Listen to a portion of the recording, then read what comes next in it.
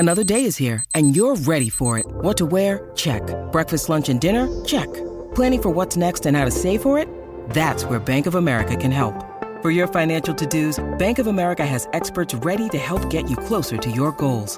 Get started at one of our local financial centers or 24/7 in our mobile banking app. Find a location near you at bankofamerica.com/talktous. What would you like the power to do? Mobile banking requires downloading the app and is only available for select devices. Message and data rates may apply. Bank of America N.A., member FDIC. As our Lou Boudreau and out in center field, Tucker and Kennedy come running in arm in arm. This is Cleveland's Team, a baseball history podcast. A regular look back at professional baseball in Cleveland from 1901 and beyond. Now, here's your host, Guardians team historian, Jeremy Fedor. Hey Guardians fans, we are back with another podcast this week. So in honor of the new hiring of a manager for the Guardians, we are actually going to do one of the interviews I had with a former manager, though not Cleveland's manager. He actually managed for Boston. However, John Farrell did spend parts of 5 seasons with Cleveland, 1987 to 1990, and a little stint in 1995. So without further ado, here's our interview with John Farrell. So I can sync this. So there we go. There's my clapping noise.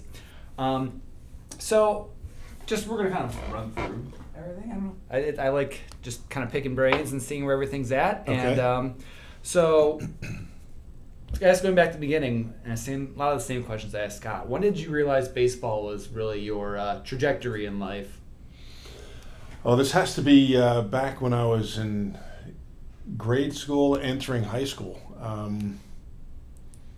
My dad pitched professionally, actually in the Indians minor league system.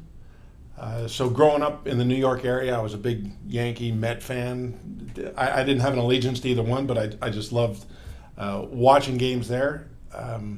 So I knew early on that this is something I felt like I could be successful with, even though at a very early age I had the ability to throw a baseball in an okay fashion. And going through high school, that became a little bit more clear as I aged and developed. I got drafted by Oakland out of high school.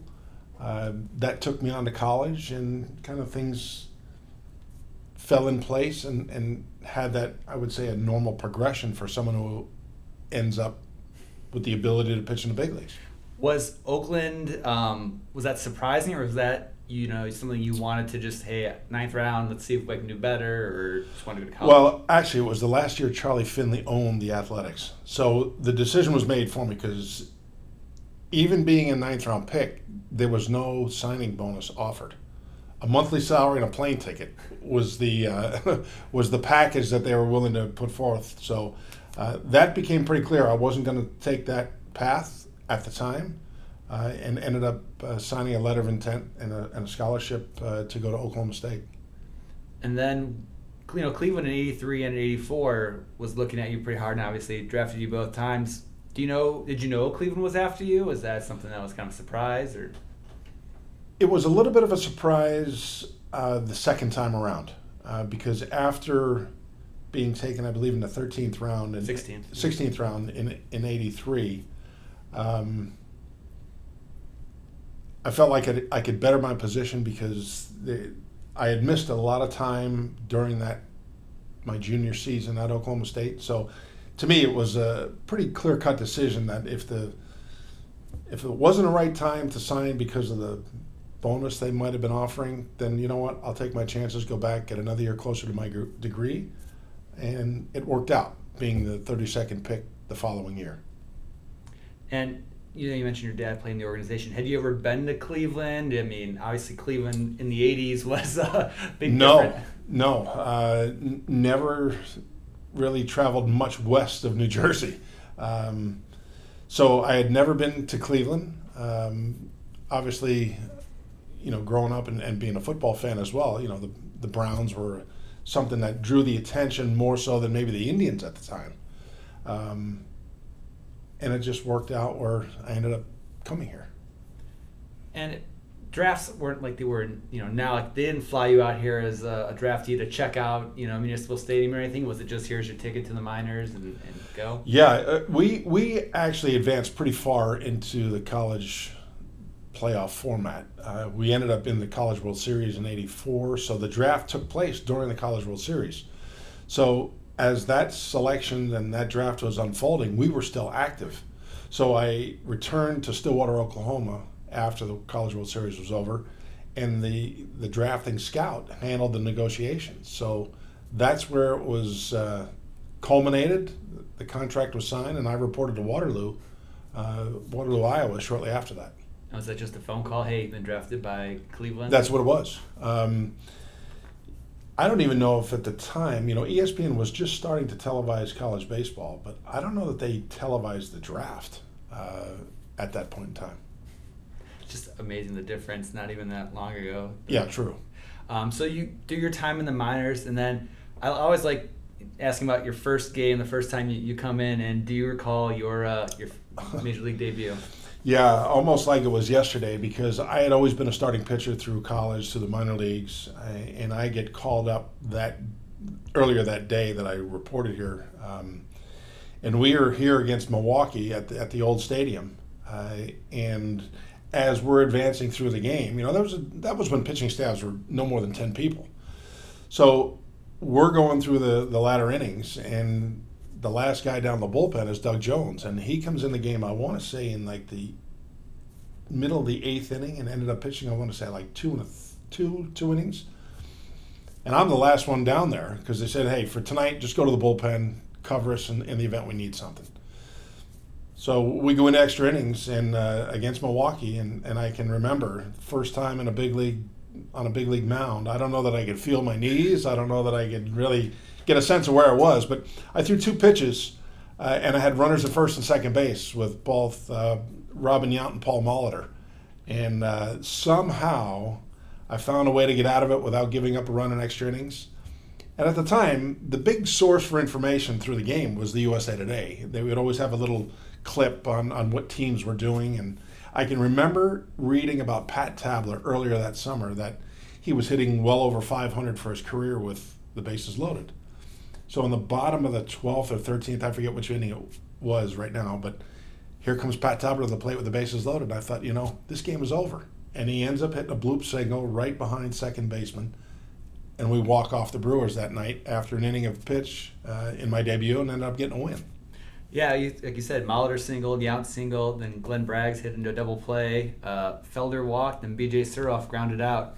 Did you have time to get your family? Nowadays, again, comparing and contrasting, everyone's family will be in the ballpark. Was your family able to make the trip to Cleveland? No, they weren't here that first day because I was scheduled to start the second game of a doubleheader coming up, where that's what I was called up in advance to do. That's where I was scheduled.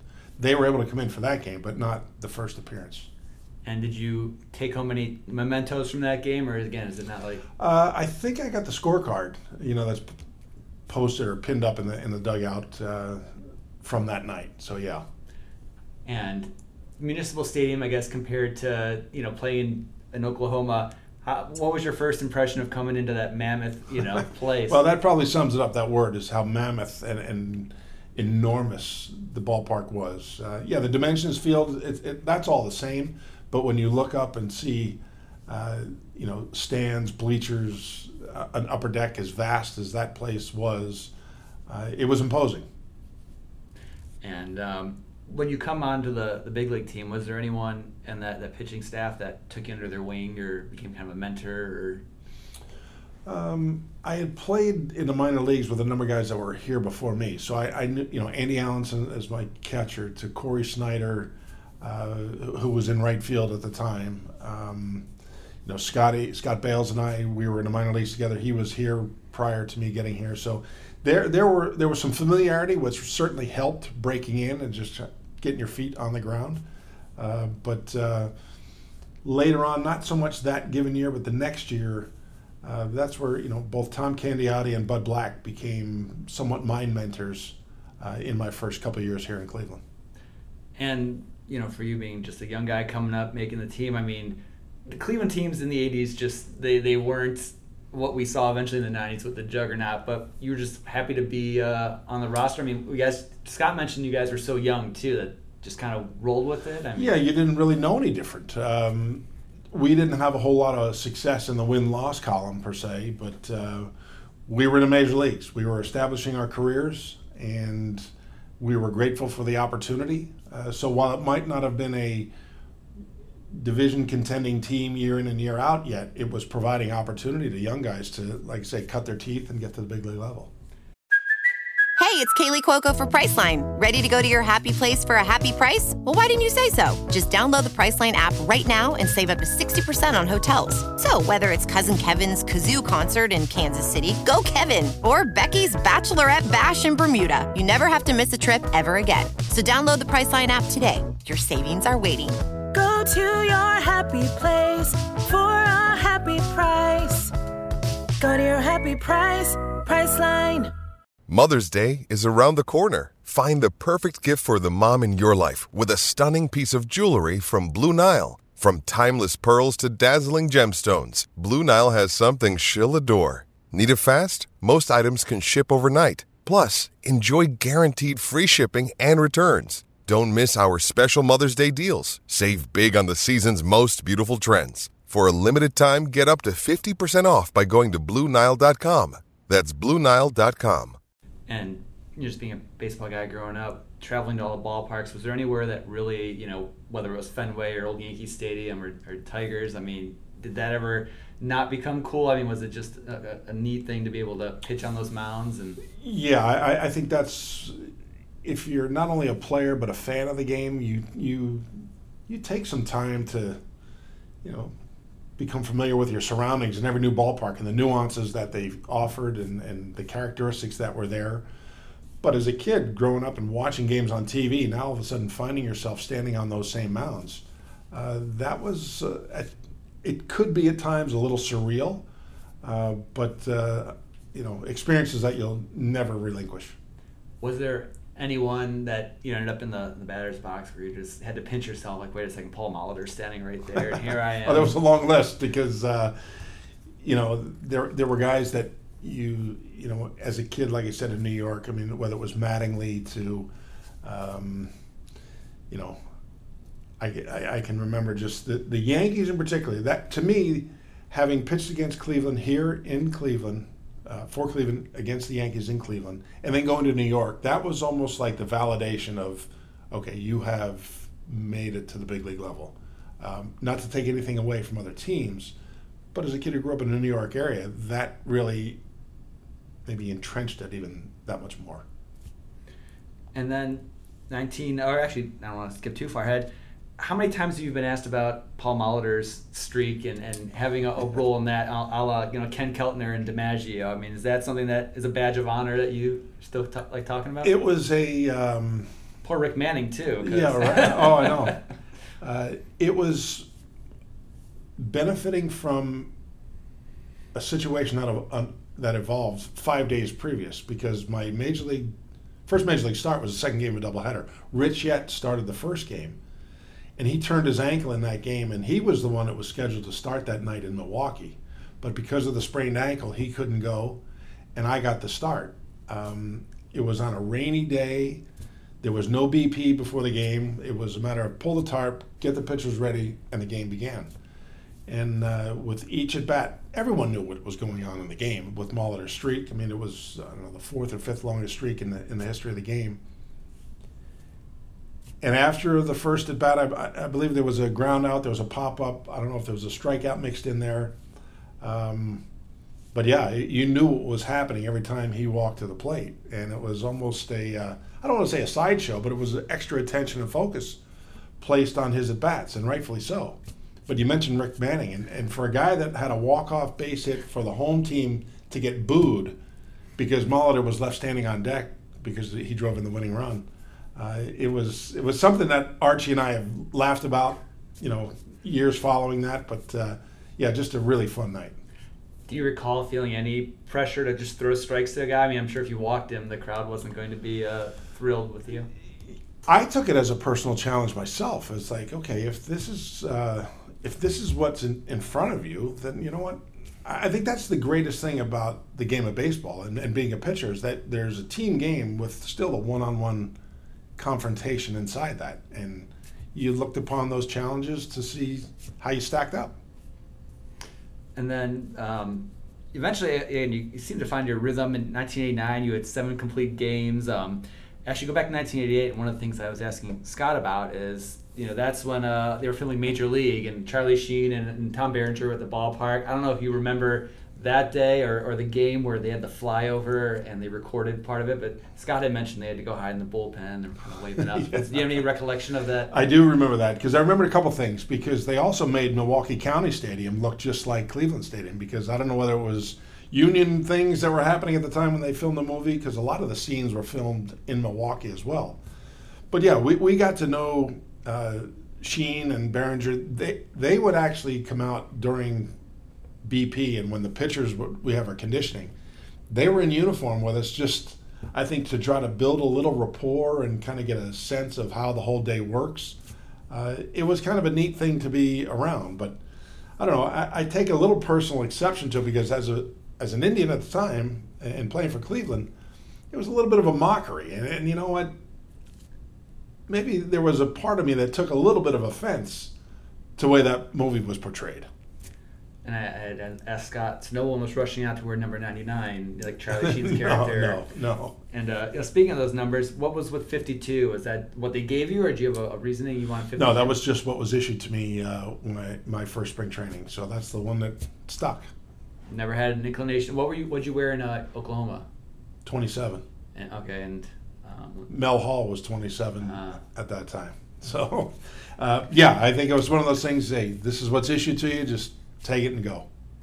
And you've been around the game long enough. How was it? I look at a lot of these newspaper articles about the time, and Hoynesie's writing them, and Hoynesie's still up in the press box, churning. Do you remember dealing with the media? Was that any different for you from going from D1 to the minors to major leagues? Well, the only difference was maybe the volume of it, and the attention that cities now played, or the media surrounding played versus smaller towns. But I always held a simple rule of thumb, was to always give the credit and take the blame, whether that was college, minor leagues, major leagues, or as a player or even as a coach. It kind of served me well, and I always stuck by that approach to dealing with the media. And one of those pictures I have in there, you're out in the community. Was that a very important thing to you when you were a player, to be out and about? It was. I think the one thing that you start to get a sense of when you're wearing a major league uniform is how people attract to that and how people identify to it. And maybe some small gesture would have a positive impact on someone. It's not that you set out to be that way every single day, but you certainly, if you're aware enough, you see how people identify with their hometown team. So we made it a point. There was a number of us, I think we got a little bit more involved in the community than others, whether it was hospital visits or underprivileged situations. There was even a time of going speaking at a prison here locally. So I think there's an inherent responsibility when you're at the major league level that you get involved and give something back to your community. And during your tenure, Cleveland ended up taking a flyer on a Terry Francona. Do you remember when he came to the ball club, or did you guys build a friendship, or was it kind of hard being a pitcher? No, we struck up a friendship seemingly right away. Great teammate, a guy that would always want to interact with people. He's just a very, very much a people person.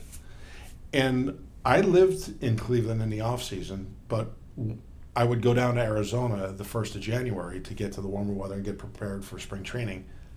And we trained in Tucson, where Tito lived. So even in the winter months, we would work out after that 88 season, and even after he went to Milwaukee and other teams after that, we would still connect in the wintertime and work out in advance of spring training. So we developed a pretty strong relationship and friendship over those following years after first playing together here in Cleveland. And I know you've been asked about it in the past, but that 88 team, I think it was, with the managers that came out of that, is that something that, is surprising, or do you kind of have an inclination some of these guys might have a future in baseball? I think the future in baseball, yes, but no one knew what that end role was going to be. When you think back that there were 5 or 6 people, including Charlie Manuel, who was the hitting coach at the time, we often kind of joked, was there something in the water in Cleveland that led everybody to a post-playing career that ended up in the manager's chair? Like I said, I think guys shared a common view of the game that they wanted to stay involved after their playing days were done. But you're so focused on what you're doing at the time, you never think, sure, I'm going to manage someday. That's a little far-fetched, but it just worked out that guys, were probably good teachers, good communicators, and other strengths. To me, you bring up Tito, he has the greatest ability that I've ever been around of reading people and knowing what buttons to push and how to interact with them on a given situation. And I know that served him well and how he's cultivated his chemistry of his teams that he's been manager of. And any of the managers in your time at Cleveland, take anything from them when you ended up becoming a manager? When I first got to AAA, Doc Edwards was my manager there. Then he became the manager here in Cleveland, and he brought me to the big leagues. So I almost looked at him as almost a second father in a way, because he had a way, at least with me, to kind of put things at ease. When you're a young guy coming to the big leagues, and here's your dream coming to life, there's a lot of, I think there's a lot of nervousness, there's a lot of anxiety, and he had a way to quell that with me that, whether it's putting your arm around a guy and just kind of talking him through a situation, or just your presence not being uptight, you try to learn from those examples that you were on the other side of. Now, hopefully give that same scenario to the guys you're managing at the time.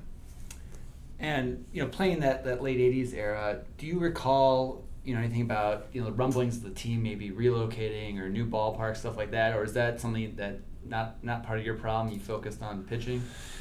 Yeah, you would hear some of that, but it would never, it would never really affect your day-to-day. You had to remain so focused on what was in front of you that you weren't worried about. Because we always used to, I would balance that with, this is a charter member of the American League, and how would Major League Baseball move a charter member? I never thought that would be the case, and I'm sure thankfully for this region, that never took place. And being a pitcher in Cleveland, how often did you run into Feller when he was around? He was in spring training every year that I was in uniform here, and I think about an 18 or 19-year-old guy coming to the big leagues from Van Meter, Iowa, and having the success he did. My gosh! And who would have thought how great a pitcher he would have been had he not missed time for the service? Which there are many that were in that same scenario, but just a very renowned person who was very accessible to a lot of people. Did he ever try to tinker with anything you did, or he just let you? No, he would just talk about what he did. Wouldn't really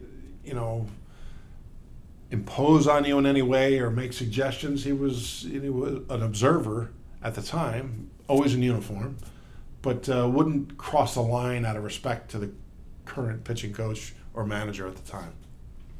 And were you actually into the history at all when you were a player, or was it something that, again, it's a job then? And I don't know if I was a historian of the game. I was certainly a fan of it. I to this day, I still like watching it on TV. I think, there's something about the game of baseball and certainly pitching that, you kind of glean the nuances of it. But I wouldn't say I'd go as far as, a historian of the game.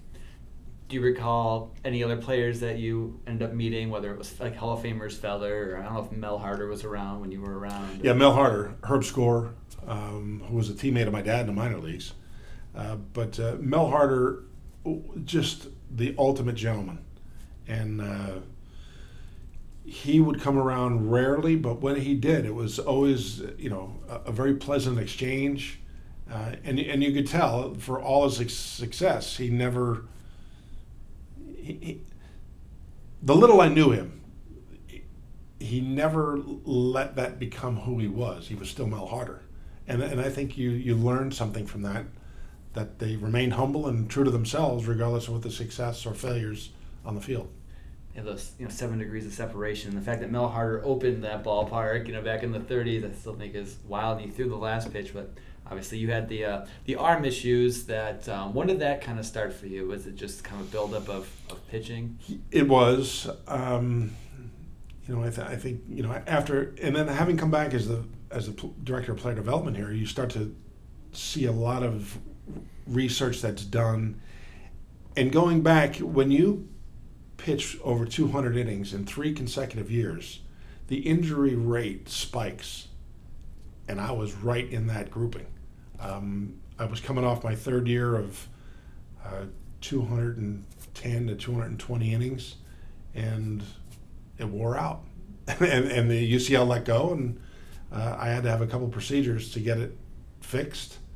And unfortunately, I missed so much time, because of the surgeries and the rehab. I never regained, unlike guys today that you go through Tommy John surgery, guys are coming back throwing harder than they were. I went the other way. I lost velocity on mine.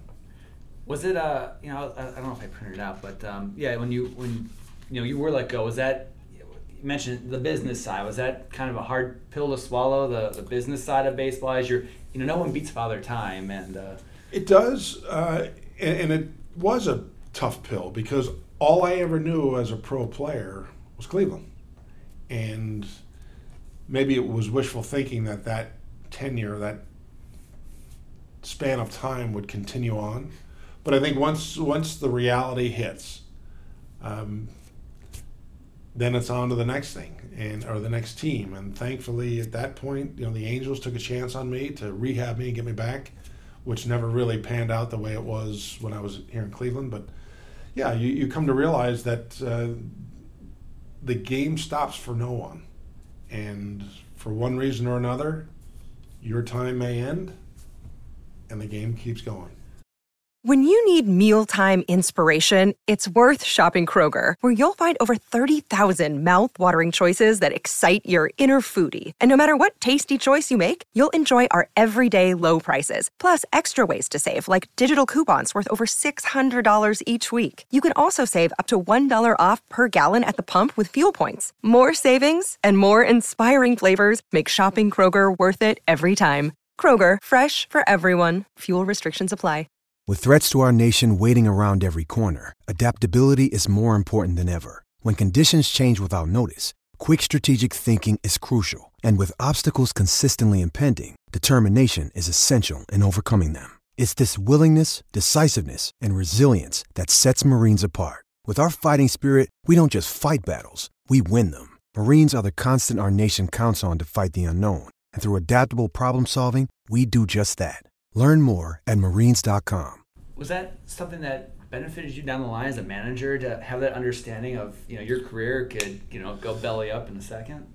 Oh, for sure. So the one thing that I tried to talk to, and this is teammates later on, late in my career, or even as a guy that was helping minor leaguers get to the big leagues, is that you almost had to treat this as an inheritance.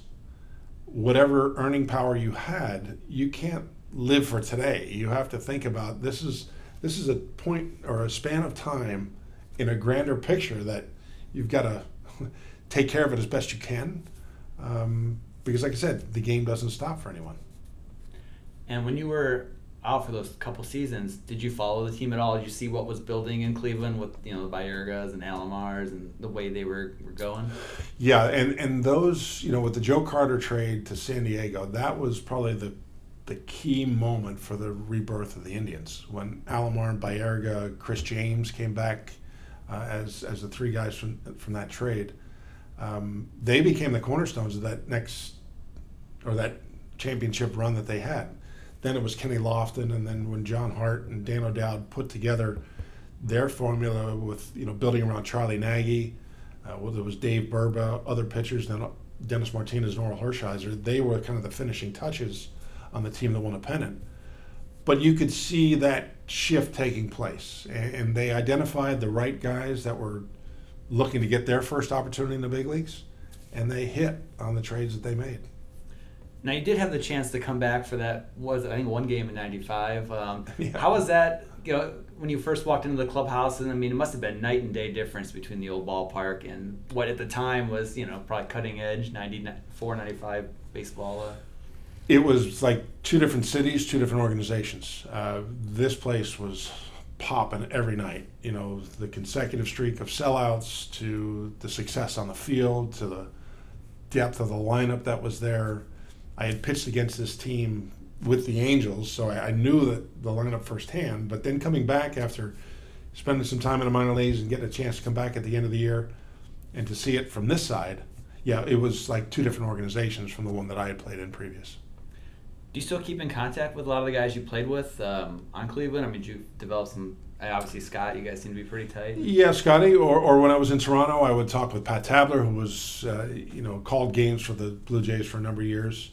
I still keep in some contact occasionally with Bud Black, obviously Tito, but that's probably the extent of it from there. Because everybody, you life takes you in different directions. I guess John Farrell at this age versus John Farrell the rookie. If you could have 5 minutes with your old self, I mean, is there any wisdom you'd impart, or just enjoy the ride, or? It's a big question. It is a big question because between then and now is 35 years of life and happenings and events. If I could go back and do my pitching career all over again, I probably understand quote-unquote pitching better now than I did then. I was probably more of a thrower then. I was fortunate that I had good velocity, I had stamina, and that's what I relied on. I wish there was maybe a little bit more of a complete pitcher that might have been able to prolong some success than what was experienced. I didn't look it up, but do you recall pitching against Nolan Ryan or Clemens or some of those guys of those eras and watching them? Oh, yeah. I pitched against both of them. Matter of fact, there was one game in Cleveland one night, or one Sunday afternoon, where we had a situation the night before that turned into I think 3 times we cleared the benches the next day, and it was Clemens and I starting against one another. And it became a little tit for tat. You hit our guy, I'm hitting your guy, and it was, like I said, I think we cleared the benches 3 times. And there were certainly some experiences and memories of going up against what are, in my mind, both Hall of Fame pitchers.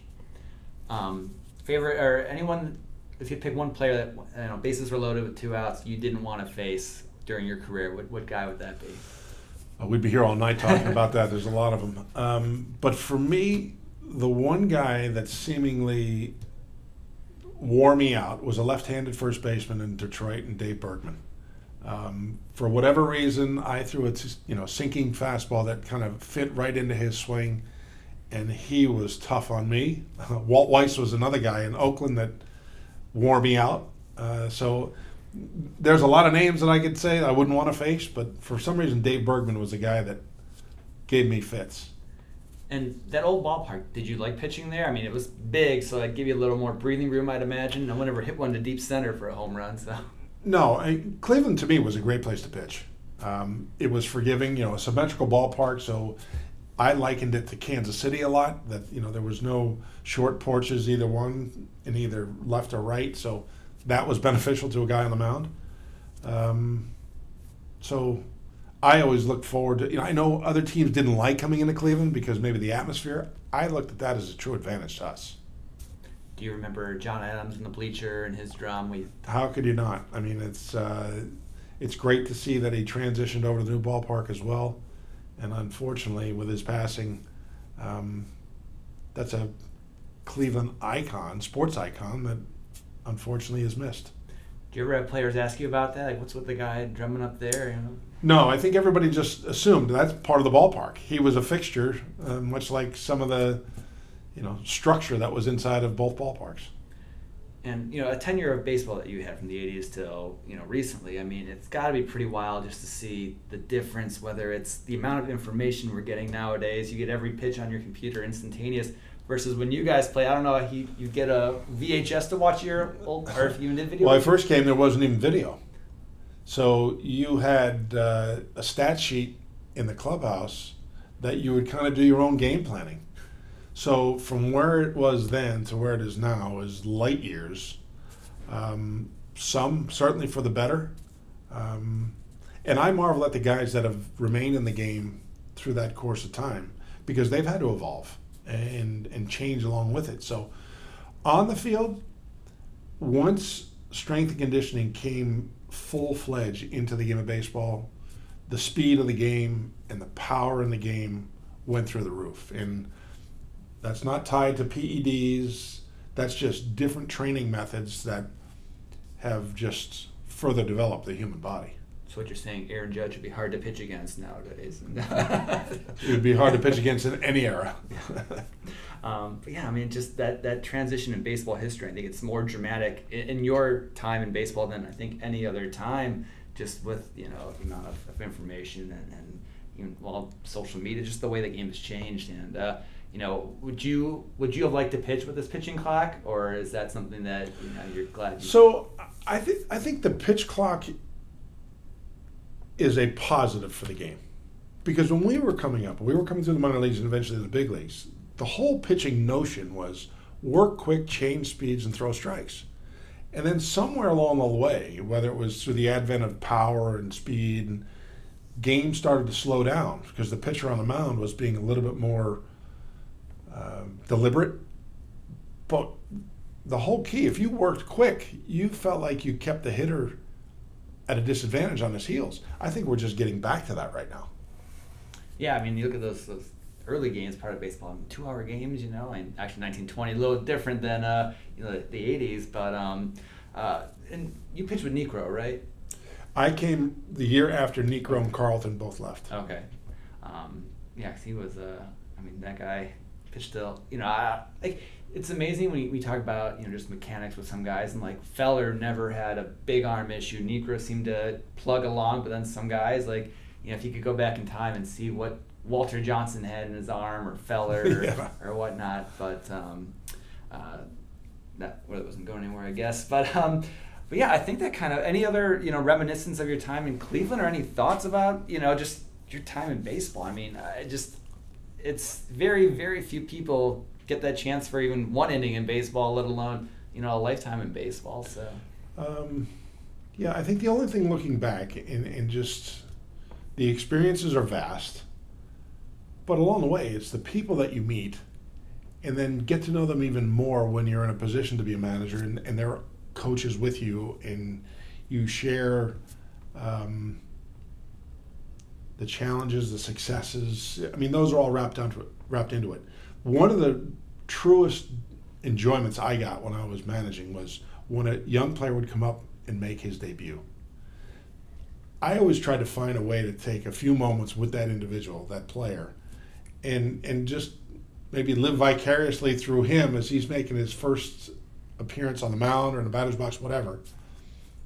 Because that's what a seemingly endless number of hours of going into working out and picturing this moment in time happening at some point and trying to enjoy it with them. And real quick, I mean, managing in Fenway, was it ever like an eerie feeling just with the history and just, it had to at times just, you close your eyes and that's 100+ odd years of... Yeah, it's got the feel of a cathedral, not a ballpark. And maybe it's the closeness to the monster, to the green paint, to the history that's there, how close fans are to the field. It's a pressure cooker, but it's really a unique place and a cool place to fortunately have worked. Awesome. Well, I don't want to keep you because you guys have your first pitch. How many first pitches have you done? This will be my first. Oh. First time back on the mound since 1995. There you go. I'll keep these. I appreciate it. Yeah, I can, if you want. You've been listening to Cleveland's Team, a baseball history podcast with Guardians team historian Jeremy Fedor.